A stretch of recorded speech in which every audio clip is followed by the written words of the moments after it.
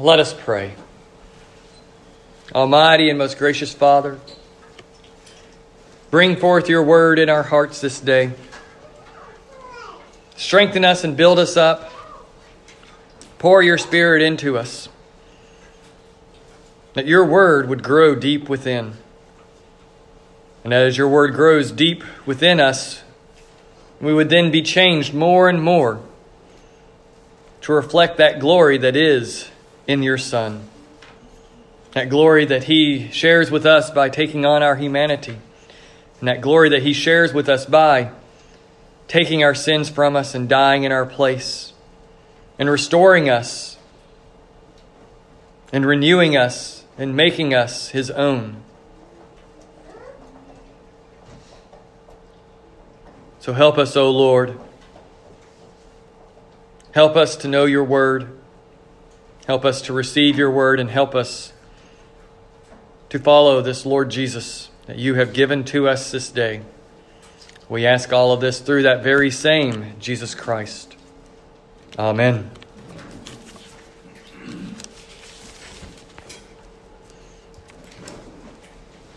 What do you think when you hear of the patience of Job?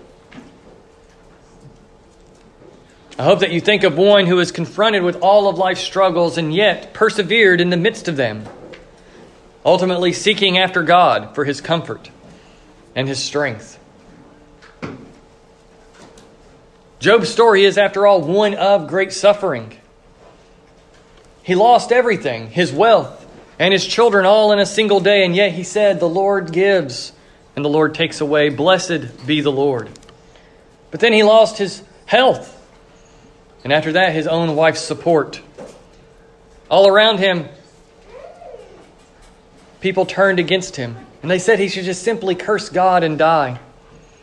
Even when his friends came to be with him, they sat with him for a week to support him in his suffering. And they waited quietly. But then they rose up as accusers. They accused him of harboring evil in his heart. And they told him that he needed repentance from his secret wrongdoings.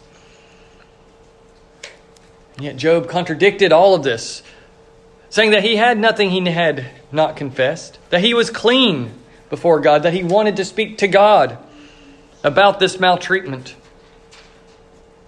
And throughout that story, Job struggled with the reality that God is in control. And yet, terrible things were being brought down upon him. At the end, his eventual meeting with God was one of God asking him questions about the very nature of reality, about how all things work together. And in that moment, Job is left speechless. He could only say that he must repent now in ashes and sackcloth, at presuming that he could understand the ways of God. But nevertheless, in all of that, Job was persevering with patience, seeking after God, seeking God's presence in the midst of all of that suffering. More and more, he came to understand that God was fully in control of all things, even though all things for him had gone wrong. It's a story that we can all relate to in one way or another. We don't always understand the way things are. We don't always understand how they come to be, and yet we patiently endure the hardships that come with living in this fallen world. We hear about that patience throughout all the readings this day. That patience that we endure, that we express, that we walk with, flows out of the reality of who we know God to be. That he is a God who extends mercy and compassion. That he is a God who extends patience to this fallen world. And with regard to those hardships, part of that answer is found that we do live just simply that, in a fallen world. We shouldn't be surprised when things don't go the way we were expecting. We're all sinners, and thus we all do that which contributes to the brokenness of the world. We contribute to the fallen world, to things not going as they should in one way or another. And of course, I'm not saying that every hardship is directly related and attributable to our own personal failings. But I'm just simply saying that we shouldn't be surprised when things don't work, when hardships come, despite our following. We're not in control of others, just as others are not in control of us. As one of my seminary professors once said, don't act surprised when justified sinners act like sinners. So we're called to patience in waiting on God. That He will make all things right in the end, that God has promised to do that very thing, that all will be fixed, that all will be healed, that all sin will be overcome utterly, and that the brokenness will be healed, and that all tears will be wiped away. And yet, in the meantime, we are called to that patience. We are called to endurance, to perseverance, to waiting on Him to do His work. And we do that by doing the work He has given us, faithfully following His commands and faithfully turning from those works of our own doings that are against His commands. And so we live in a place of perseverance and patience. And thus we cultivate a patience not unlike Job in our daily lives, waiting on that consummation of all things when Jesus returns. And so we hear that today in our gospel reading especially. We hear the need of waiting with patience because there are weeds, there are tares that have been sown into the field. And so we are called to wait patiently on God's kingdom to fully reveal itself. We're called to be patient with the ways of the world and even to be patient with ourselves in the midst of this world. And so we move to that from the greater aspect of this lesson to the lesser as we consider this parable today. At first, we begin with patience in God's kingdom being revealed. We've all heard this parable over and over throughout our lives, I'm sure. Jesus loves to speak in these kinds of parables, like it says there in verses 34, that Jesus spoke to the crowd in parables in order to fulfill the prophecies, in order to fulfill what was in the Psalms itself, that I will open my mouth in parables. I will utter what has been hidden since the foundation of the world. That mysteriously these parables, as they force us to look to God, as they force us to cry out to God, they help us to understand the world better because they make us turn to God. They make us question God. They make us ask God to reveal the truth and the reality of these words, just as the apostles go on to do. They ask Him, explain these things to us. Even they who are in His presence continually, who have been given a portion of His Spirit to do the work He is doing. Even they struggle to understand what God is revealing through these parables, what Jesus is making known. And so He explains this parable of the weeds. He tells them that the kingdom is like a man going out into the field, and that he sows it, and that ultimately that man is the Son of Man. He is Jesus Himself sowing the good seed, planting the good seed. And we ultimately see that God's kingdom is first and foremost watched over by the Son of God Himself. That is watched over by Jesus, who ultimately sows the good seed that will grow into wheat. And then Jesus reveals to His disciples that good seed is the sons of the kingdom. The ones who have been bought by Him through His death and His resurrection. The ones that are to grow into Him. He plants those in this field. He plants the good wheat. It's by His work that this wheat exists. It is by His work that this good seed will grow into that wheat and be harvested in the end. That will be taken into the barn of the new creation. And so, the Son of Man is the sower. And that good seed, He says, are the sons of the kingdom. But then He reveals that the enemy of the sower is the one who comes in and is the devil. He sneaks in while the workers slumber.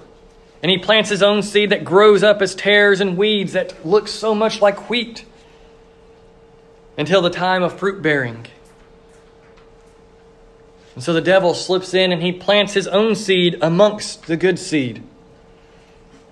And ultimately those tares are what Jesus calls the sons of the evil one, the ones that the sower hasn't planted but have been placed in the field to rival the good seed.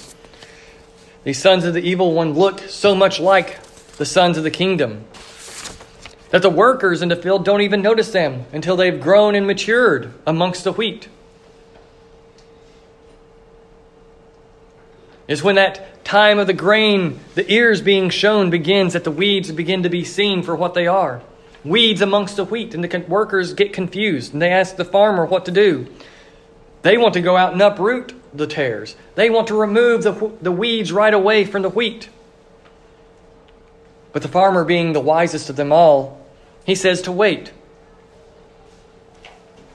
If you go out and begin gathering now, you may destroy the wheat. You may uproot the good seed. You may uproot that which is growing right now, that which will produce a harvest, and thus damage the harvest before the end. In all of this, we hear of the need to be patient. Right then, the master says, be patient. Let it all grow until the end. Care for the field and watch over it. But consider that in Jesus' explanation, he never explains who the workers are.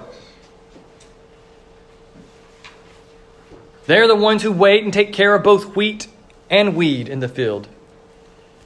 If they try to get rid of that weed right away, it will damage the harvest that is coming.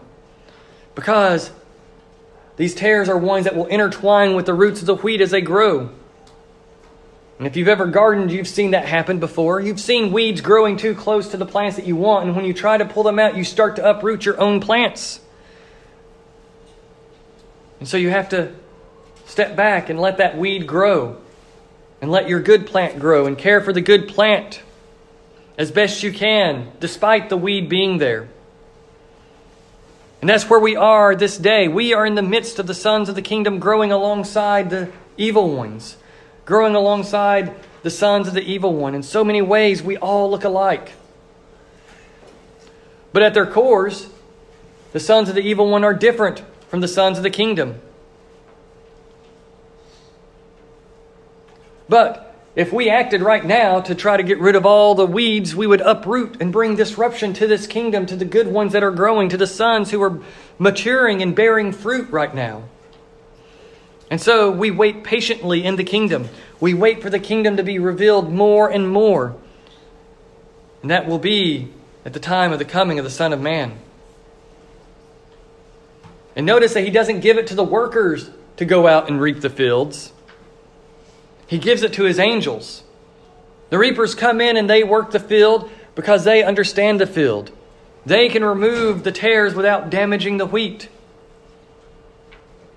The ordinary workers are not equipped with that knowledge or that understanding. They can care for that field leading up to the harvest, but they are not the ones who harvest it. The reapers will come and lift out the plants properly, and then they will separate the weeds from the wheat in the end. When all things are fulfilled, when the harvest has come, when everything is ripe and ready. And so those workers must wait until the field is ready. They must wait until all the wheat has matured and reached the point of harvest. And likewise, we wait with patience as God reveals more and more of his kingdom. The longer it goes, the more we get to see the fruit of the sons of the kingdom coming out. If the workers had their way, they might destroy that which is wheat in their zeal to remove that which is weeds, because they bear such a resemblance to each other. As I just mentioned a moment ago, the workers aren't explained. Jesus doesn't give a connection to them. Everything else in the parable points to something greater, except for the workers. You know who the sower is. You know what the good seed is. You know who the enemy is. You know who the bad seed is. You know that the reapers are explained, but yet the workers remain anonymous. They are just there at the side. What's amazing is I've never noticed that before. I've never really noticed that the workers aren't explained. One commentator, Chad Bird, he pointed that out while explaining aspects of this text, that the workers are not talked about by Jesus. And he pointed out that in many ways that might be because the workers are us. We're the ones who are so anxious to root out the weeds before the time has come. We're so ready to jump the gun and not wait on God's timing. We see the tares in the field, we see the weeds growing up, and we just want to go out and rip them out before they grow anymore. But what we don't realize is if we rip out those tares so quickly, those weeds so quickly, we may damage the wheat that we are called to cultivate. We'll uproot the wheat. And on top of that, we just don't simply have the proper eyes or the knowledge to fully tell one from the other all the time. It is only at the final harvest, at the end, when the tares will be fully apparent. When all of the wheat has reached full maturity, then those weeds will be absolutely apparent. But like I said, it's not the workers who go out, it is the reapers, the angels who will remove the tares. Because they have been given the insight, they have been given the knowledge, they have been given the understanding necessary to do this task of the harvest. They come out with the Son of Man to remove the weeds, to purify the kingdom, and to bring in the harvest. And that is why the workers must wait. They must be patient. They must endure and not rip out the weeds and the tares. They must cultivate that field and not worry about the wheat so much as it grows amongst the weeds, knowing that their care for the field will mean that that wheat will grow as it needs to. And so that leads us to that second aspect that I want us to consider today. That we must have patience with the ways of the world. As we go out into this world, as we work in this world, as we walk through this world, we are called to have patience and endurance in the midst of a world full of weeds. A world that is, in many ways, subtly against us. Because that world is broken. That world is full of thorns and thistles and struggles and strivings and hardships. For after all, what did we hear in St. Paul's letter today? Creation waits with eager longing for the revealing of the sons of God. Creation itself groans under the curse. Creation itself struggles and looks in hope toward that one who will reveal the sons of God. And so creation itself is waiting patiently as God exercised patience and forbearance toward this world to bring forth all of the wheat, not just some of the wheat, but all of it. For He knows what the wheat is and what the tares are. But between now and the end, He is revealing more and more of the wheat to us. He is calling forth more and more wheat out of the ground. And sometimes He even converts those tares into wheat, because He understands the true nature of all things and He has the power to work. And so He exercises compassion and mercy. Just as we heard in our prayer today, His chief power is known in His showing of mercy and pity. That He seeks to show mercy and pity toward this world, and in doing so He calls forth His children out of it. He brings forth children out of it. He renews and enlivens hearts and minds to come after Him. And so as He shows forbearance and patience toward this world, we too must show that same kind of patience and forbearance, that despite the struggles and the sufferings that this world brings upon us, we exercise patience because we don't know all the things that we need to know. We are limited in our sight, in our understanding, just as those workers are. They aren't trained to separate wheat from weed properly before the end. They can only watch it grow up together. And then they will watch others come in and separate it for them. And so they wait with patience and care for that field. They care for the wheat, and they protect the wheat as best they can. And so they exercise patience with the brokenness of that field, just as we are called to exercise patience with the brokenness of the world and the struggles in this world, as we work to do that which God has called us to do already, to walk in faithfulness before Him, to endure before Him, to run toward His promises and become partakers of His heavenly treasure. Because God is showing mercy and pity and patience toward all things. Likewise, we show patience in this world. But as we continue to show patience toward the world, it brings out one last point. That we show patience toward even ourselves. Again, St. Paul says, "But if we have hope for what we do not see, we wait for it with patience." We have been given the promises of God that He will fix all things. He will bring all things together in the end and bring healing and renewal to all of creation. We don't see that happening right now. We might see little glimpses of it in lives of people around us, but we don't see the overarching plan of God being worked out, and so we are called to wait patiently. in this world, to wait patiently with ourselves. For after all, we look to a God of mercy and pity, and we ask that He would give us strength to run toward His promises. Now, if we were perfect in ourselves to begin with, would we need to ask for patience with ourselves? Would we need to ask for strength to keep following Jesus? We would have to call out to God. We have to have patience even with ourselves as we are trying to grow as wheat. As we are knowing that God is at work in us, we must be reminded continually of what Martin Luther said, that we are both saint and sinner. That we are simultaneously justified before God, and yet we are still sinners in our behavior and our actions. In many ways, as Charles Erlandson said, wheat and tare grows up alongside itself even in us. As we look at that field and we see wheat and tares growing alongside each other, we look at our own hearts and we see that there is goodness, but yet there is brokenness. In many ways, we are both that wheat and that tare at the same time until the end, when God finally strips away all of the weeds and the tares from us.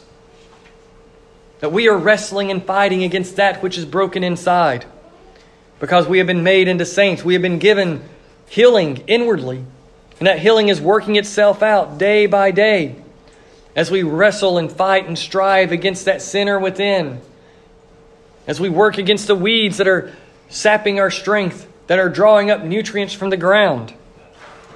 We are called to look and be patient and hope toward what God is doing in us and for us and through us. And so as we see the influence of the world upon us, as we see the influence of the weeds within us, that sinful nature growing in us, we know also that God is at work in us. For He has planted His life deep within. He has united us to Christ Himself, so that as we grow, we will be strengthened as we look to Him, as we walk with Him, as we draw near to Him. For when did that enemy come and sow his seed in the field?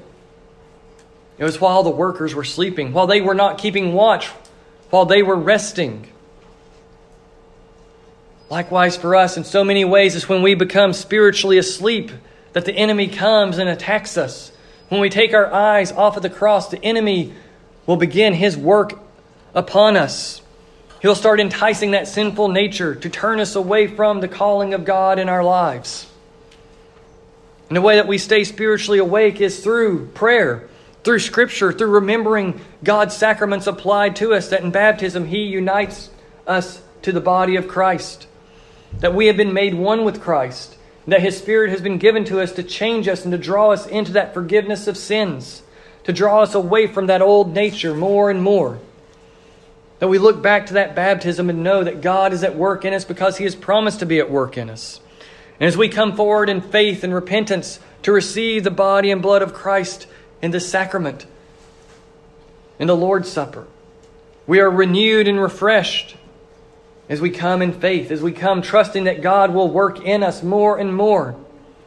And that drives us to prayer, to reading the Bible, to learning more about our faith. And thus drives more and more the patience that we must have with ourselves. To know that we are both saint and sinner. To know that we are both broken and healed. And that we are walking on this path toward Jesus. That we are called to be awake with patience. To watch over this field that God has placed before us. To watch the kingdom being revealed more and more around us and in us. And to know that God is at work, that we don't have the eyes to see what is properly wheat and what is properly weeds at all times. But we know that God is at work through us. That He is at work in His field. And that He is using us to work that field, to cultivate it. To help bring forth those sons of the kingdom more and more. And to trust Him to separate it all at the end. That we leave it in His hands ultimately. But nonetheless, we go out and cultivate. We go out and work the wheat. We go out and strengthen the wheat. And in that we find strength for ourselves. We find that we are built up with greater patience as we see the kingdom growing, as we see the kingdom maturing, as we see the kingdom revealed more and more. And thus we come to be patient more and more with the world around us, knowing that God is at work, that He is bringing the right healing in the right places at the right times. And knowing that He is doing that in the world around us, we can trust that He is at work in us ourselves. And so we can walk this path wrestling against sin, wrestling against that old man within, knowing that God has strengthened and brought healing to us and that He will cut off that old man in the end. And when Christ returns, all things will be made new once more. And thus we can find our rest in the work of the Master.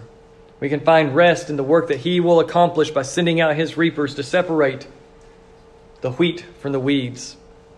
And that He will bring the healing that this world needs, that the kingdom needs, and that we need. And so we bear with patience and forbearance, as Job did, enduring and persevering and looking for God's presence in our midst, knowing that His presence is what matters at the end. His presence, drawing us to Himself, will give us that patience more and more to endure. Because He is a patient God who endures with us. He is a patient God who brings His healing into this world over and over. And He has revealed that patience through Christ Himself, who deals with sin at the cross, who has dealt with all that makes us weeds, that we can turn and be changed and renewed by Him always. So may we have patience in this world, walking alongside this God who has shown such great patience for us, and find healing more and more in the patience of God towards us as it becomes patience in us towards those near us and toward the world around us. In the name of the Father, and the Son, and the Holy Spirit. Amen.